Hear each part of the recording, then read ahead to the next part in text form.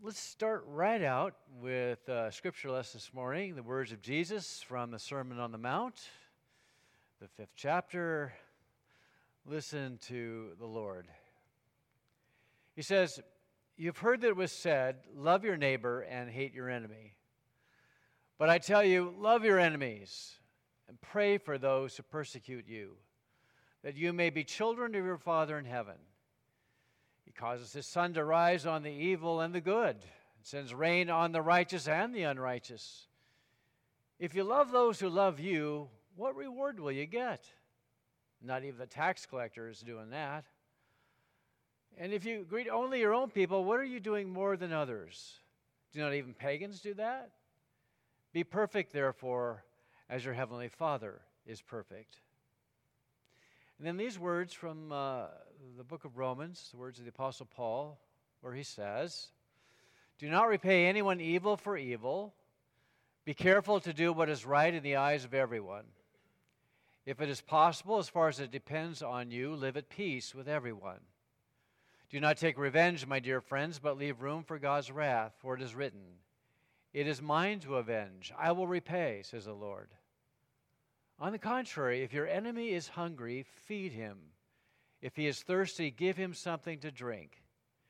In doing this, you will heap burning coals on his head. Do not be overcome by evil, but overcome evil with good." Amen. Well, a pastor was talking to his congregation about this very command to love our enemies, and so he asked the congregation, basically he said, "Hey, if any of you have some enemies, 1, 2, 3, raise your hand." And half the crowd, probably more than half, raised their hand. And then he asked, "How many of you have a lot of enemies?"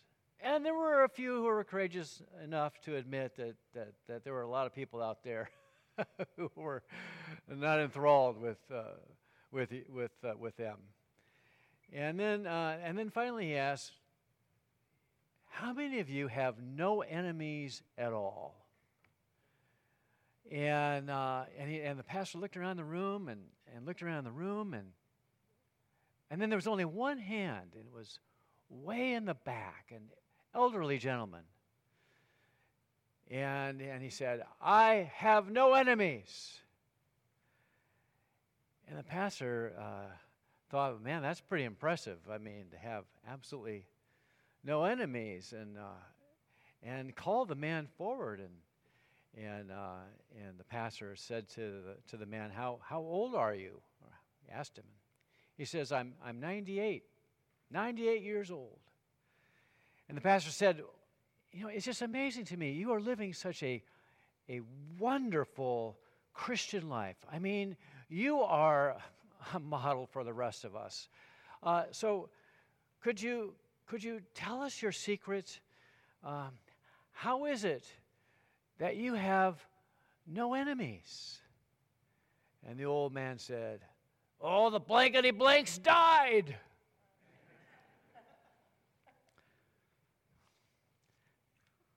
Blankety blanks.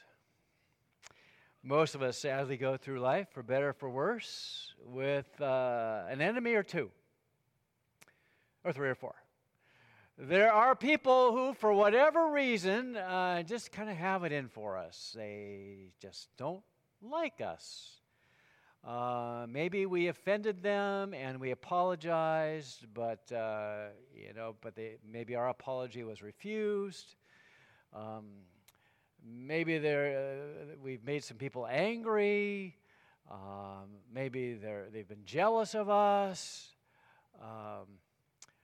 They just can't stand us, and you feel like they're working against you. And maybe even in your own family, there's somebody in the family that's just holding a grudge and against you, and you're just not sure why. It's just incomprehensible to you, but they've made it clear. They just don't care for you. And, these are people that we would classify, kind of as enemies, and it's just kind of a sad part of life. It's just the way life is. It's a hard part of life. And sometimes when you hear Jesus telling us to love our enemies, it just makes it even seem harder. I've been preaching on some of the hard sayings of Jesus the last few weeks, and surely this command has to be at the top of the list. Love your enemy. It's so hard because it cuts directly against human nature, right? All human inclination. To love those who love us, perfectly reasonable. We would expect that. But to love those who would do us harm, to love those who wish us ill, really? It's bad enough saying that we have to turn the other cheek and go the second mile and not retaliate, which was my message a couple of weeks ago. But to actively love our enemies, can Jesus be serious? Is it possible for a cougar to love a husky? Probably not this morning. Well nigh impossible. But you know what? You got to give it to the Cougars. The WSU marching band that learned how to play, bow down to Washington in lieu of the fact that the UW band didn't make it to the game because their bus turned over. I thought that was big of Cougars. So they've gone up a notch in my estimation. Love our enemies. The rabbis in Jesus' day taught, love your neighbor and hate your enemy. Perfectly reasonable. They drew a circle around their love as we do, limiting love to those who somehow will love us in return or who at least appreciate our kindness and our love. Jesus, however, says that's not good enough. He corrects the distortion. He says, if you only love those who love you, what's so special about that? That's just normal. Even hardcore pagans love those who love them. But I say to you, love your enemies, for that's how God loves. For God makes his sun to shine on good and bad alike. God's love extends to all, even to those who are his enemies. But this, of course, is easier said than done. But before we throw up our hands in despair and dismiss the Lord's teachings as totally unrealistic and impossible, we need to look more closely at what Jesus is saying here. Basically, he is saying, look, I say to you, love your enemies, do good to those who hate you, bless those who curse you, pray for those who abuse you, who persecute you. Our love, says our Lord, will express itself in our deeds and in our words and in our prayers. Be good to those who hate you. What we have to understand is that when Jesus is talking about love for enemies, he's not talking about warm, cozy feelings, fuzzy feelings that we should have for other people who have treated us with contempt. In the New Testament, love is primarily practical. It's something that we do. Love is a verb. It has to do with service, practical, humble, sacrificial, serving. It's a matter of the will. So we can love people even if we don't have all these warm, fuzzy feelings for people. Love means doing good to those who would do evil to us. So the Apostle Paul says, if your enemy is hungry, feed him. If he's thirsty, give him something to drink. Be not overcome by evil, but overcome evil with good. To repay evil for evil only perpetuates the cycle of hostility. It was the Irish playwright George Bernard Shaw who dealt with his fair share of difficult people. This is what he said. He said, I learned long ago never to wrestle with a pig. You get dirty, and besides, the pig likes it. That quote just kind of caught my eye. So don't be a pig. Don't wallow in the mud. So what do you do instead? You kill them, to use an old phrase, you kill them with kindness. The trick is to take away their power of inflicting hurt or pain by being very kind to them. You overcome evil with good.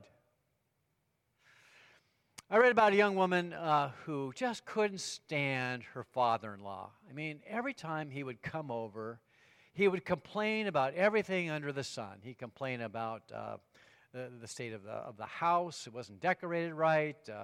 He would criticize his daughter-in-law for her appearance and for the way that she handled the children and for the food that she set out on the table. And this happened every time he came over to visit. There was an argument, and tempers would flare. And this young woman was a young Christian, a new Christian. She was pretty high-strung, and so it didn't take much to, push her button. And she would easily lose her temper. She would explode all over her father-in-law, just let him have it. And then her father-in-law inevitably would leave in a huff. And then for days, there would be this long, frosty relationship until after a while they finally began to be civil towards one another, only to start up again with another argument, another flare-up. This poor young woman, she just couldn't stand the man. Couldn't stand him. So finally she went to her pastor and told him the whole story. I just can't control myself, she said. What can I do?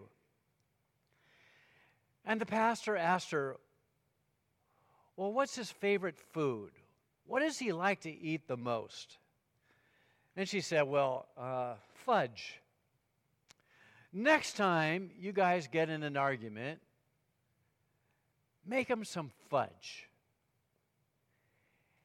And so that young woman went home from her visit with the pastor thinking that was the most ridiculous thing that she had ever heard. I mean, really? Make him some fudge?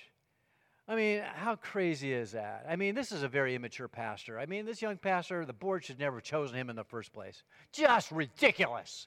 How is that going to help my situation? Well, the relationship with her father-in-law went from bad to worse. Finally, at the end of her rope, she had had enough. And so she said a little prayer. This is after her father-in-law left once again in a huff. She went to her refrigerator, took out the milk, found some chocolate, and she decided to follow her pastor's advice, and she made this fudge. No, there wasn't poison in it, but she made some really good fudge, and she made really good fudge. And so she went over, made a special trip over to her in-laws, and she gave him the fudge. And apparently that simple act of kindness was enough to garner a rare confession from her father-in-law. Daughter, he said, forgive a grouchy old man. And from then on, the two of them began to mend their relationship. And in the end, they became great friends. Their relationship transformed, all because of a simple kindness, a little fudge. Kind of a cool story, actually. Just a small, unexpected act of kindness made the difference. She managed to turn an enemy into a friend. So love for our enemies needs to be expressed in deeds. It doesn't have to be a huge sacrificial deed, but to respond to evil, to bad behavior with kindness. But love for enemies must also be expressed in words. Bless, don't curse. If someone calls down upon us all sorts of catastrophes, expressing in words his wish for your downfall, then we must retaliate by calling down heaven's blessings upon them and wishing them well. We refuse to respond in kind to those who curse us. We don't get in the pig pen with them. We refuse to be pigs. Don't curse. Bless. Now, that's a very hard thing to do, but it is possible to respond good words for bad. Martin Luther King Jr., in a sermon entitled Loving Our Enemies. Sometimes we forget that Martin Luther King Jr. was a pastor, a preacher, went to seminary, had a PhD, a well-schooled man. And he preached a sermon called Loving Our Enemies. And in this sermon, he told a story about Abraham Lincoln. When Abraham Lincoln was running for the President of the United States, there was a man who ran around the country talking about Lincoln, talking him down. He said a lot of unkind things. And sometimes he would get to the point where he would even talk about Lincoln's looks. You don't want a tall, lanky, ignorant, ugly man like this as President of the United States. Do you really want someone who looks like an ape leading this nation? Well, finally, one day, Abraham Lincoln was elected President of the United States, and there came a time for him to choose his Secretary of War.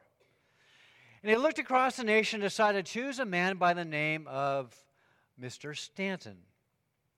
And when Abraham Lincoln stood around his advisors and mentioned the fact, they said to him, Mr. Lincoln, are you a fool? Don't you realize that this guy has been going around the country talking you down, saying the worst things about you? Yes, Mr. Lincoln, even about your looks? Don't you know what he's tried to do to you? All those derogatory things he said.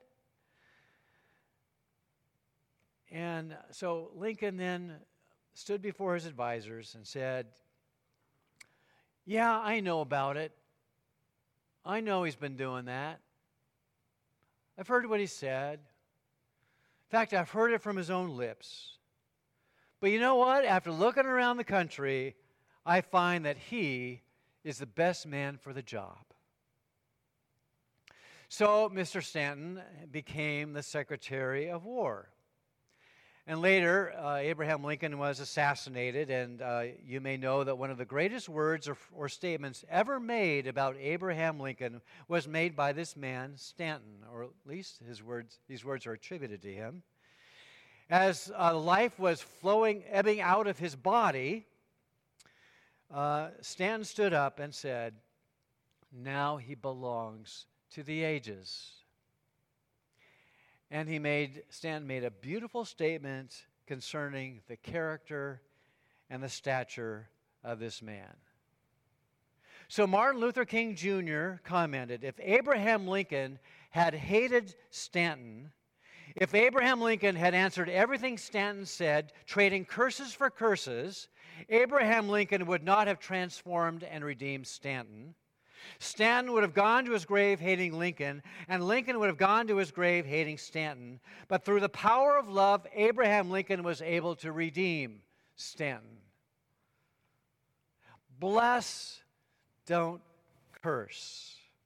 Turn an enemy into a friend.